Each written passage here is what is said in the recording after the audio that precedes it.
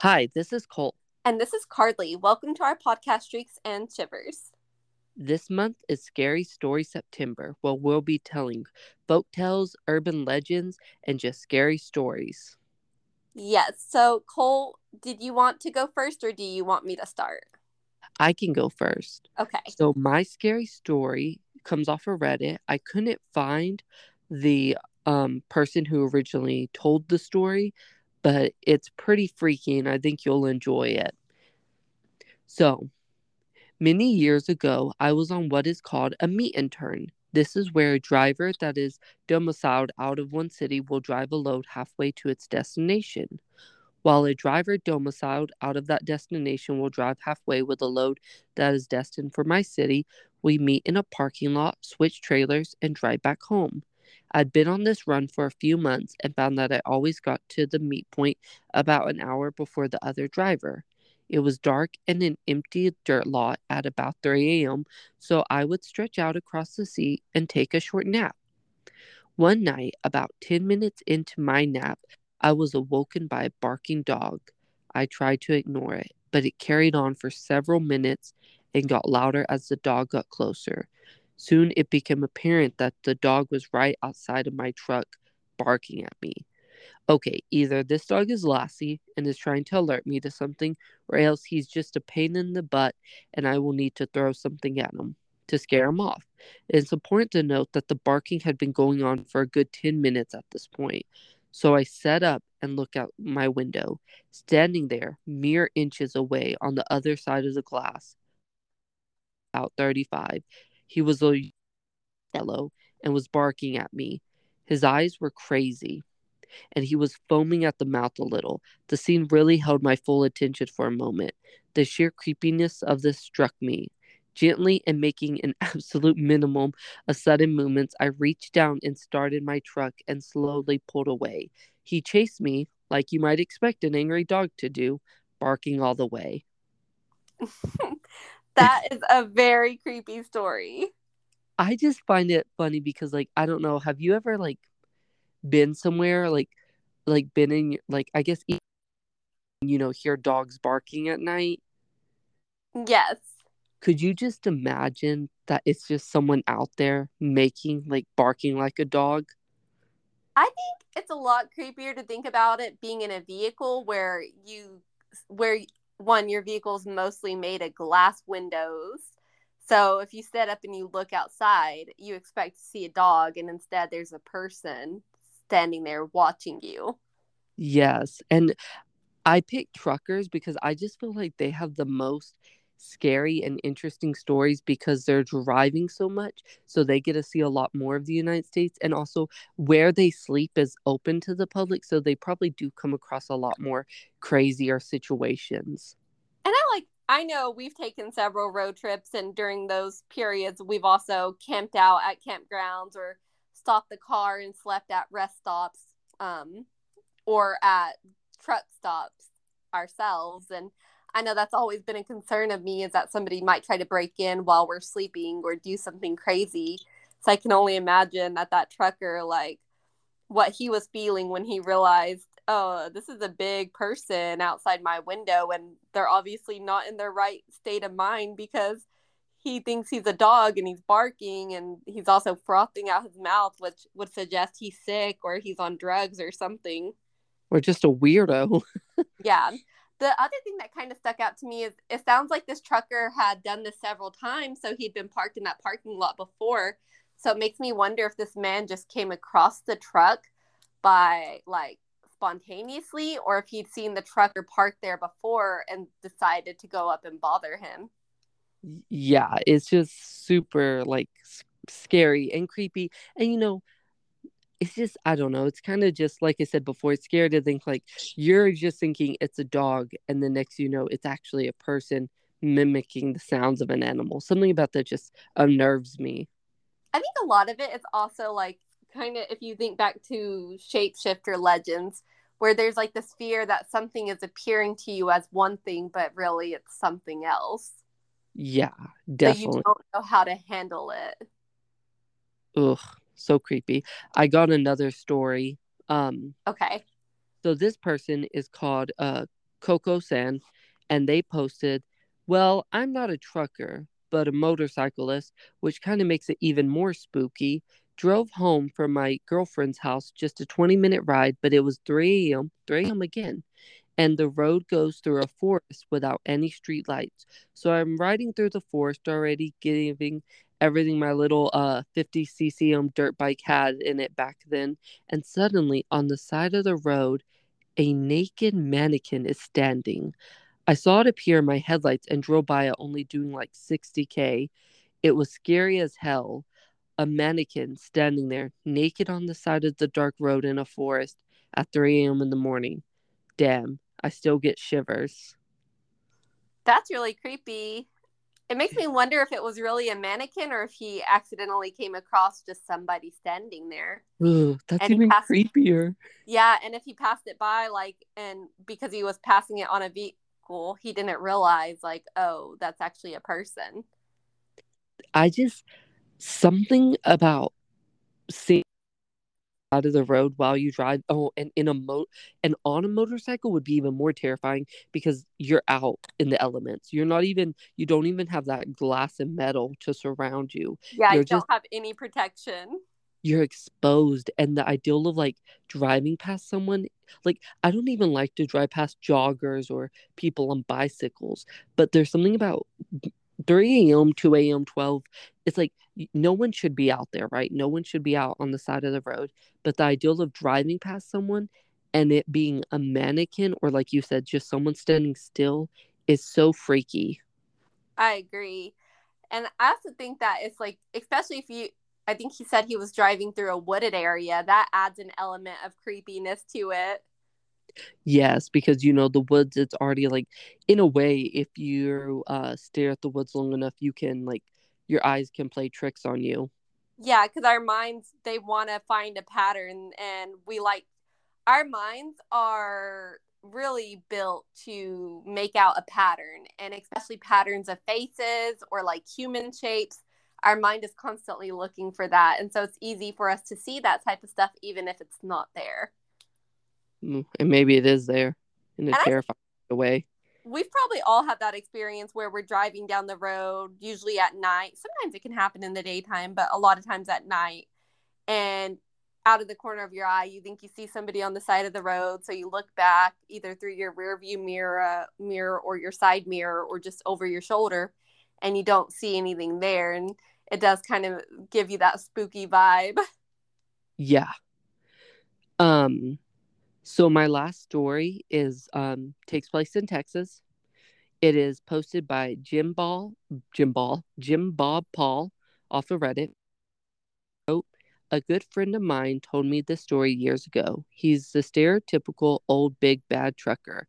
I've seen some weird stuff with him while driving in South Texas along the border. He never batted an eye, but while telling me the story, he had goosebumps and a concerned expression, which from this guy is about the equivalent of a trembling lip and shit stained pants.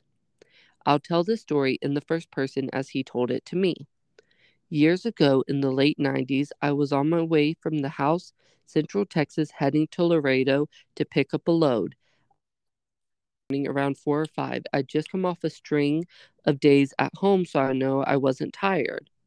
I was one of I was on one of those two lanes winding roads in the absolute middle of nowhere when I see something on the side of the road at the edge of my hill a high hill, sorry, at the edge of my high beams. At first, I just thought it was roadkill, as is usually the case. As I got closer, I can see that it is roadkill and there's someone crouching over the deer carcass. I remember thinking either this guy's taking the antlers as a trophy or he's fucking sick. As I got closer still, I can now see that this guy's eating the deer. He's pulling chunks of meat from the stomach and bringing them up to his face. At this point, he stops mid motion and looks up at me. Not at my truck, but at me. He slash it stands up, and that's when I see that it's fucking huge, brown, and covered in hair. I remember thinking at this point, oh fuck, this thing is standing on the tiny shoulder looking at me. By this point, maybe 3 seconds have passed, and I'm about to the point in the road he's standing at. I didn't even think of stopping. In fact, I'm starting to lay on it to get the hell out of there. As passing by, it's looking at the side windshield at me. He obviously has the intelligence to know that there is a driver in here and knows where I'm sitting. As I start to pass him, I can see its head above the hood of an old needle nose Pete, old truck design where the hood goes straight out from the windshield, known for being tall and difficult to see around. This thing is fucking giant. I remember seeing what looked like human intelligence in its eyes. It scared the shit out of me. And that's the end. So some type of Bigfoot creature. Yeah, honestly, when I first read it, I thought it was going to be like you said, like a shapeshifter, which you mentioned earlier. But yeah, more of a Bigfoot creature, which I don't know. I couldn't imagine a Bigfoot creature around Laredo. I guess like there's legends that have them all throughout the United States, but yeah, they're mostly more towards like the Pacific Northwest area.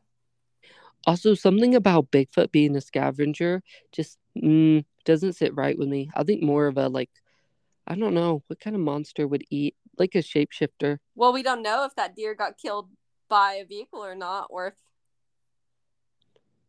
the Bigfoot That had killed it and it just looked like roadkill. that's true.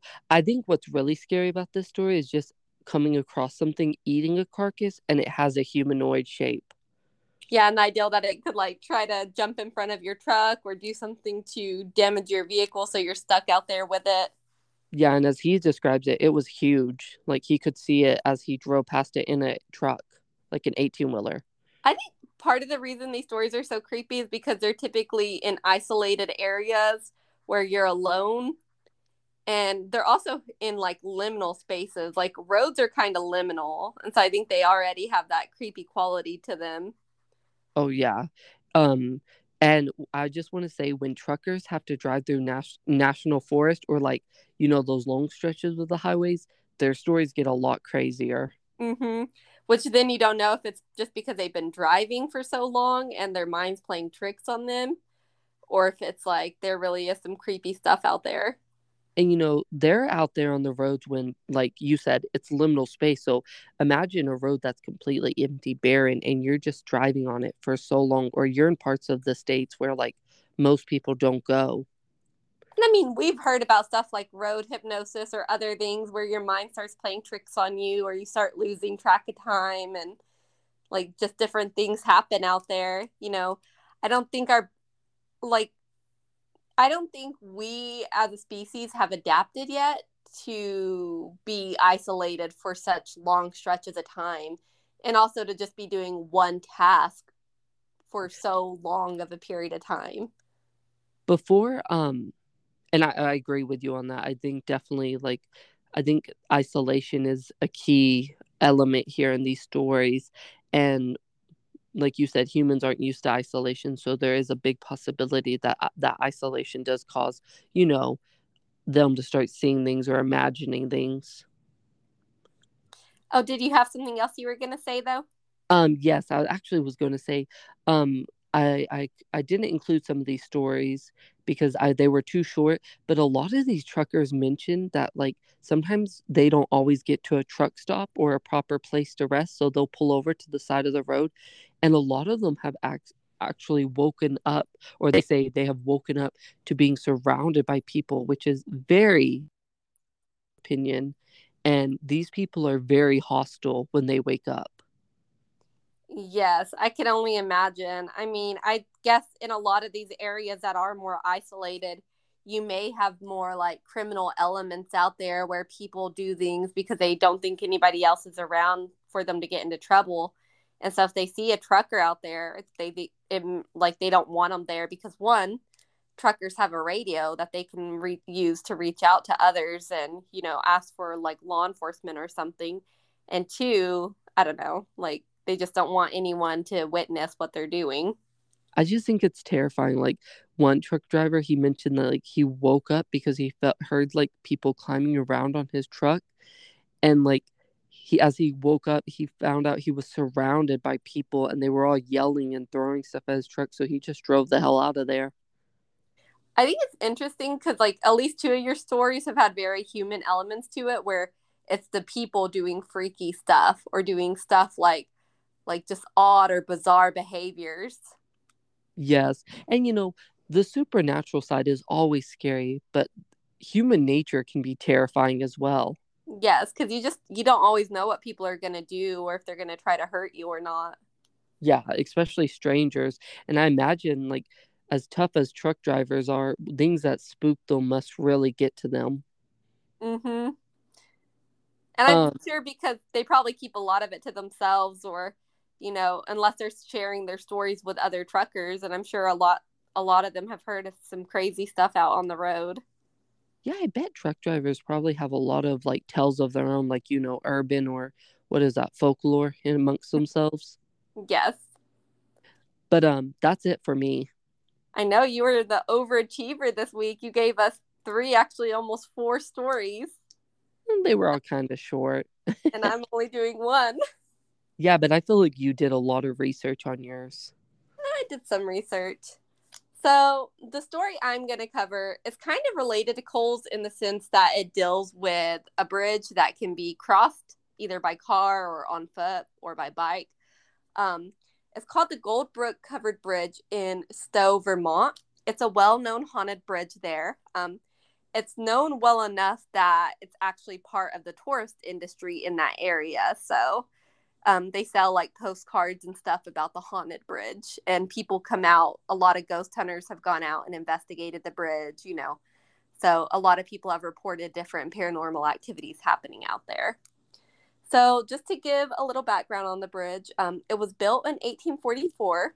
It's single lane and it's 50 feet long. The thing about this bridge and a lot of bridges in the New England area is that they're covered bridges. So what that means is that they're a bridge, but they kind of have a roof on top. So it almost becomes like this tunnel, if you can imagine that. Ugh, and tunnels are already creepy. Yes. So there's a rumor, well, there's a local legend in this town, and it's part of the haunting. And it goes that either sometime between 1849 and 1949, there's not an exact date, a young woman killed herself on the bridge after being spurned by a lover. So there's two different tales that are related to this. The first one says, she was to be married. She was waiting at the altar for her groom to show up.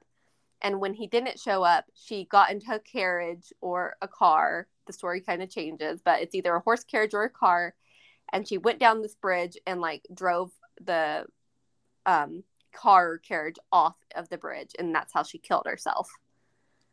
The second story says, once again, this young woman, she was waiting on her lover. She was waiting for her lover on the bridge. And when he didn't show up, she hung herself from the rafters of the bridge. Oh my gosh. So both tales involve this young woman waiting for her groom or her lover, him not showing up, and him killing herself. I mean, her killing herself because of it. People have reported on the bridge that when they're driving through the bridge, especially late at night between midnight and 3 a.m., sometimes they'll see her. They'll see like this ghostly figure of this woman, and she'll attack their car. She'll leave scrape marks in the cars, like on the outside, the car's exterior. And some bikers or bicyclists, other people who have gone through the bridge, have reported getting scratches on their back. Ugh. So she's considered a malicious spirit. There's also been other reports of like them hearing laughing or, rustling of clothing, seeing lots of light, different things like that at night. Maybe she's just celebrating and they're just intruding. The bridge it's officially called Gold Brooks Covered Bridge, but unofficially and in local lore and stuff, it's called Emily's Covered Bridge because that is, they believe, the name of the spirit to be Emily. And they believe that because apparently a young person was using a Ouija board on the bridge and they said the spirit called herself Emily. Isn't it bad to give a spirit a name? I would say so, but I would also say I'm not really the type to go out using a Ouija board. So, Yeah, I feel like if anyone was like, "Oh, I used a Ouija board to contact the spirit of a woman who killed herself on this bridge, and she likes to scratch and attack people in cars," I'd be like, maybe not. So the legitimacy of the story is actually kind of like debated a lot. Some people say you don't really have this local legend popping up until like the 1960s and 1970s, and that's when it became a big legend, and then it just sort of spread from there. But people still claim that they have had paranormal events happen or incidents happen to them on the bridge. There was one article I read where it was an investigative team called XPI went out, and one of the lead investigators, Alan Barnes, reported that their cameras, all of their cameras, they had like at least 6 or 8 of them that were fully charged, would die on the bridge. They would go to zero batteries within like 10 to 20 minutes of them being out there. And at one point, the rest of his team was in the car watching like cameras that were just monitoring the area. And he was on the bridge getting some readings. And he reported that his camera, which was fully charged, went dead within like 20 minutes, and that he felt something like brushing up against him. So he kept moving his light around and he couldn't see anything. And then something pushed him, and he ran back to the car and he asked them if they caught anything on the cameras. And they told him that no, all of the cameras had died at the exact same time. Oh, that is super creepy. Yeah, and they've caught in like orbs, of course, on in photos, which a lot of people say like the orbs are kind of controversial because some people say it could be dust, some people say it could be insects. Like there's a lot of argument about what orbs and pictures could be. And then some people say like in some of the pictures they've taken, they've caught in like almost the image of a woman's face or something in the pictures. Now, I want to say, I do think some photos can be taken out of context, but there are a lot of photos that just, you stare at it immediately, you get it like a vibe, like it's unnatural. Mm-hmm. Well, part of what also makes this story controversial is a lot of investigative teams have gone out there. A lot of people believe that paranormal stuff does happen at the bridge, but the reason the legend about Emily and her death kind of comes into debate is because there's no record of a young woman dying on that bridge or the other bridge in the area. So they don't know. There's no historical record of it. And then it's also believed that it's widely known in the area that there was this columnist named Nancy Steed, and she supposedly created the story in the early 1970s when witchcraft was becoming a big thing, and there's a lot of stories running about witchcraft and occults and um, local legends, and were becoming like focused around that. She created the story, and some of her friends added to it, and it just kind of spread like wildfire. Now, that's not to say maybe the story of Emily's origin is actually wrong and there's no truth behind it, but I think it's a lot of people do feel like they have had paranormal experiences at the bridge. Yeah, maybe it's not Emily, maybe it's something else, but who's to know? Who knows? Yes. I just thought it was a creepy story. And also, I mean, like covered bridges, they can be very beautiful, but just imagining walking down that bridge and it ends up becoming more of a tunnel, especially at night when there's no sunlight and it's just darkness in there. It would be very scary. I kind of Driving through it would also be kind of scary. I like this human connection, like not human connection, but I like this thing that like, bridges, train tracks, highways. I like are used to get from one place to another are also kind of like tied into supernatural as well. It kind of makes me think of people back in the day thinking caves would Mhm. lead to another dimension or world, and that's kind of like our nowadays, our bridges, our train tracks, and our highways. Oh yeah, and I bet their caves and mountains still have a lot of religious significance, and still, like if I was to go into a cave and I was in a small group, I mean, we've gone to the Carlsbad Caverns, but could you imagine going down there at night with just a small group of people? Um, it's funny you bring that up. I saw advertisement on Facebook saying it was like a scary Facebook page, and Mm-hmm. it's like a picture of the road to hell in Carlsbad Cavern, and it's not even a road to hell, it's the pathway to enter the cavern. That's funny. And I was just like, you can't drive on that. So it's No, like you have to have a walk time. down it. But I can I just like the parallels between the caves and the bridges. And it kind of makes like I don't know, like bridges, it's just interesting how they like they're kind of like our bridges sometimes are like our way to connect with spirits. Mm-hmm. I did want to say, I did when I was looking up the story, I kind of ran into a few other ones I thought was interesting, and one of them was about a playground in Alabama, and the playground is right beside like a cemetery.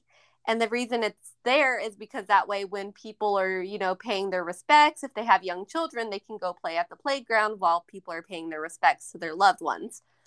Well, this playground has gotten a reputation because people say, you'll hear the swings moving on their own, you'll hear children's laughter, even if there's not children there.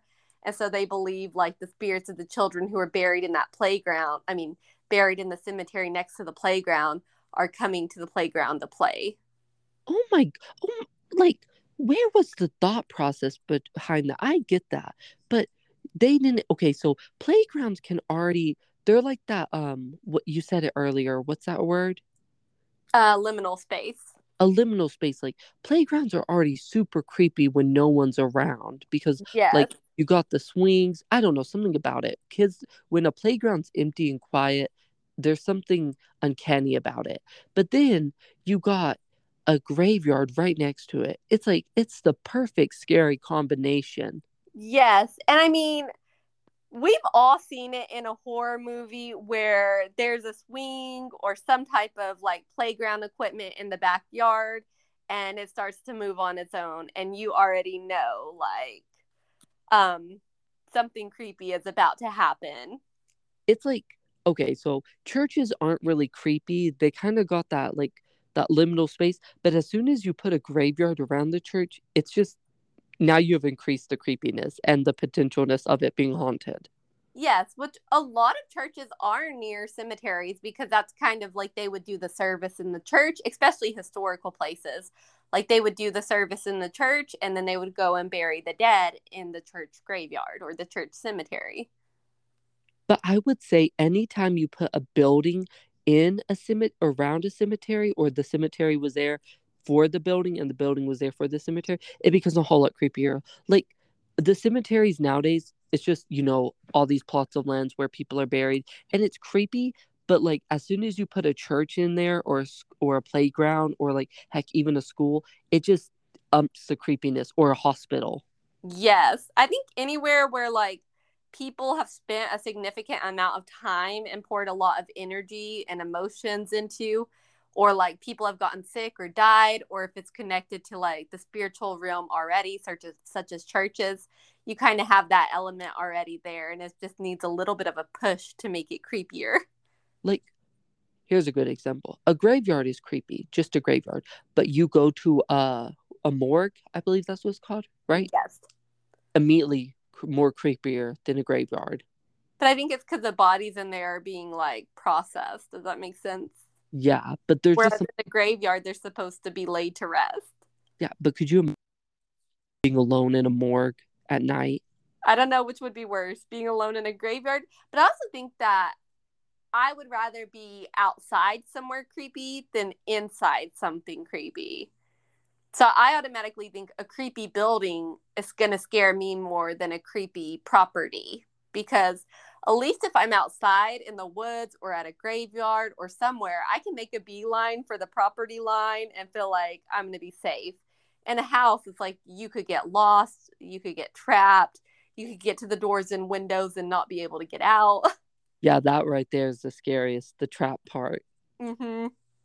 Ugh. Um, I did see one more thing when I was researching my different stories that I thought was interesting. So in Georgia, there's a lake called Lake Lanier. I may be saying that wrong, but it's a man-made lake. And before it was made, there was a town there, and so they had to move all of the people out of that town, and they did try to move a lot of the bodies out of the cemeteries and stuff. And then that town, the whole area, got flooded with water, and so it became a man-made lake. Well, That lake is rumored to be haunted, and there have been like a lot of boating accidents, a lot of fatalities there, a lot of people accidentally crashing their cars into that lake. And there's a legend that says it's because the angry spirits of the town people who had lived in that town before it got flooded and passed away before the town got flooded will pull down like the cars or the boats or the people towards the bottom of the lake. That's really, really creepy. Yes. Is that where that one young man disappeared? Ah, The one who had like he's like he caught it. He like his parents were like 30 minutes away or something like that. I want to say he was out on the West Coast. Oh, okay, that's a really Yeah. creepy story too. That one was also creepy. And yes, the young man, his car was found near a lake. It wasn't submerged in the lake or anything, it was just parked near it. And his story is very creepy. Yeah, So, that's a really creepy story. Guys, we are recording this late at night, and I'm in a house, and there are other people, but I'm getting creeped out. well, I'm in a house with my dog in the middle of nowhere, and I'm very creeped out right now. You live in a loving neighborhood. I live with a ranch as a neighborhood, as a neighbor, not a neighborhood. I live with a ranch as a neighbor and a plot of forest. So, yeah, it's creepy. And sometimes I do hear dogs barking, and I'm like, where are these dogs coming from? Because the only neighbors I have are the ranch and an old lady at the very, very end of my road, which is like at least a mile down, and she doesn't have a dog. Ooh, mm-mm. And then sometimes I hear the coyote screaming at night Oh or a God. deer screaming, and that's very scary. So I want to tell y'all one last story before we end it for tonight or end our podcast. And this story is from when me and KK were younger. We lived all the way out west in the middle of nowhere, kind of in a pasture. And we were surrounded by the pasture. And we lived like right, how would you say it wasn't even a block, would it? It would be like half a block away from my grandma. I would say it would be like a house apart because it was like our house, pasture, and then her house. Yeah, but you could like within like 2 minutes, 3 minutes, you could walk from our house to our grandma's house, but you had to walk through a pasture, Mm-hmm. surrounded by pasture. So one night were we walking from Nanny's house to our house? Yes, we were And walking from Nanny's house to our house. as we're leaving our grandmother's house, it's getting late, the sun's starting to set, it's The getting sun was already down. oh yeah, it was dark, and in the pasture you just hear the coyotes start to sing. And immediately, like back then, it was like the pasture was alive, full of coyotes, and you're just hearing them sing. And my beloved sister turns to me and she says, what happened if coyotes were just demons in disguise? And Yes, just freaks me the fuck out. And I just immediately start running to the house. And she we freaks both with did. me.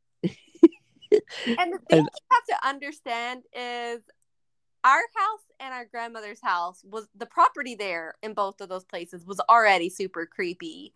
The people who'd owned the land previously had mentioned to our mom that something bad had happened there, but never really went into details. And we had some experiences growing up that made us believe that the properties could be haunted. So, yes, it was already a scary atmosphere to be in. yeah, uh, just the combination of demon coyotes really kind of struck fear into me and made me want to get home as soon as possible. I will say, I will take the demon coyotes over a barking madman any day of the week. Yes, especially if you're only 2 minutes away from your house. Mm-hmm. So, is there anything else you want to add before we wrap this episode up? No, I think that's everything. I really enjoyed your scary story and I hope you enjoyed mine. Oh, I did. I really liked yours. Well, if you guys enjoyed this episode, we hope you tune in next week. We'll also be going over some urban legends or scary stories that we find. And if you have any scary stories of your own that you want to tell us about, you can reach us at shrieksandshiverpodcast@gmail.com. Yes, we would love to hear from y'all. Thank you guys. Hopefully you listen next week. Thank you. Bye.